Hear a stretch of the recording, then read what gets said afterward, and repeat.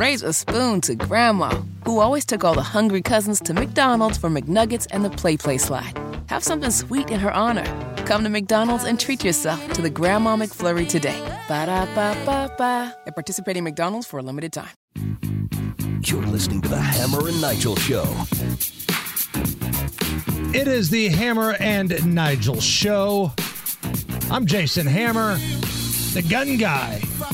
Guy Relford filling in for Big Nige, and sauntering into the studio, a bad mama jamma in her own right, Casey Daniels from the Kendall and Casey Show. How are you? I'm good. You picked up on that sauntering, huh? A little bit. Nobody saunters better than you. Thank you. Like when you. Tony Katz tried to saunter and made everybody sick. You should stop doing that. Well, I'm glad you approve of my sauntering. Thank you. So you and I were talking a little bit earlier today. Mm-hmm. You know me. I am a weather nerd. I'm fascinated with the phenomenon of weather, tornadoes, hurricanes. It interests me. Yeah. You lived in Tallahassee, which isn't too far from where... The Big Bend, where it's hitting, where it hit. Where this bad boy came onto land. Mm-hmm. Did you have to deal with anything like this? 6.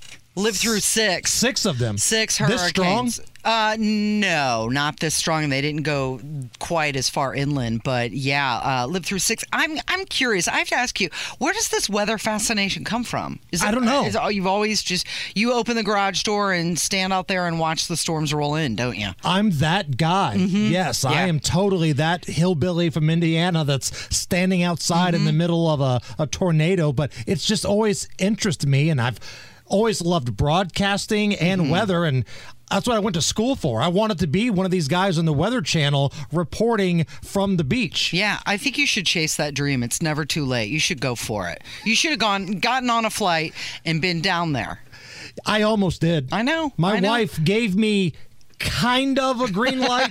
I say kind of because there was a but attached to it. Of course there was. Now you can go and I'll support you, but we have a kid in college. Okay, so have you ever been through a hurricane? Never. Okay, the thing about hurricanes that a lot of people don't realize if you've never been through one, it's not just the hurricane.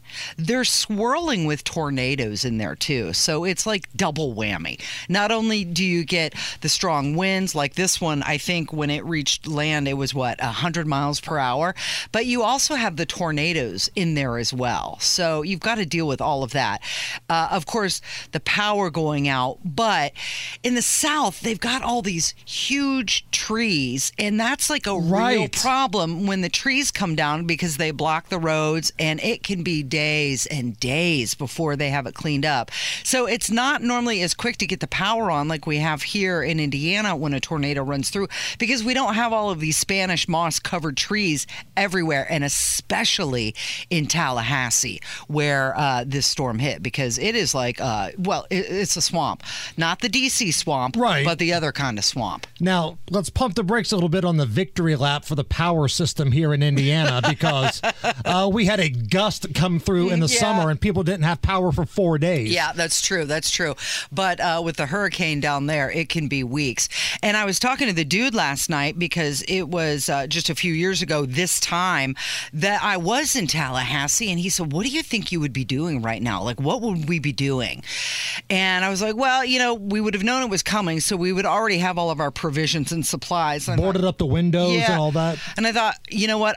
I probably would have been at the radio station and hoping that as soon as that power came back on, we could start broadcasting again. Unless, of course, some engineer geek said, you know what, we're going to be out for 2 weeks. You might as well go home. Because once you get somewhere in a hurricane, you're pretty much there. You bring up the trees earlier, and we talked about that earlier in the show. It's the thing that kind of gets forgotten, right? Because when you think hurricane, you just think winds and storm surge and flooding. But some of the video of these folks that live a little bit inland away from the water, watching these trees fall. And man, when one falls, it's like dominoes, and that's really dangerous. Yeah, and a lot of the power lines, they're not buried down there. So you know that those trees are falling right on those power lines. And that was when I was in Tallahassee. One of the weird things about the radio station, that why are there so many tree removal services advertising on the radio station? Well, that's why. Because of all of these storms coming in. Were you ever scared during a hurricane? I was very scared. One of them, I think it might have been Dolly, when it came through. There was a tornado attached to it, and it was less than a mile from my apartment. And I was very, very scared. And the morning guys, they were really nice. They called me, "Are you okay?" And I was like, "Oh my gosh, hurricane, this is crazy."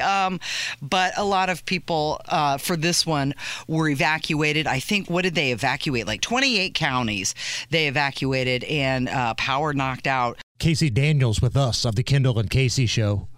Let's bring it a little closer to home here. We had a discussion when I joined your show earlier today for my daily segment about what's happening with the mayor's race here in Indianapolis. So Jefferson Shreve, he puts out this commercial where he's basically saying, listen, the mayor doesn't have any sort of say on what happens with abortion. Although the mayor of a city doesn't have anything to say with the state law about firearms, that didn't seem to bother him there. But he's choosing to sit this one out on abortion. What do you think? Well, that was interesting. He had another ad that was running where he said he wants to hit problems at the root. He wants to fix the causes of crime, and he'll take control and take responsibility. But the key thing, he said he wants to fight for Indy to have its own laws.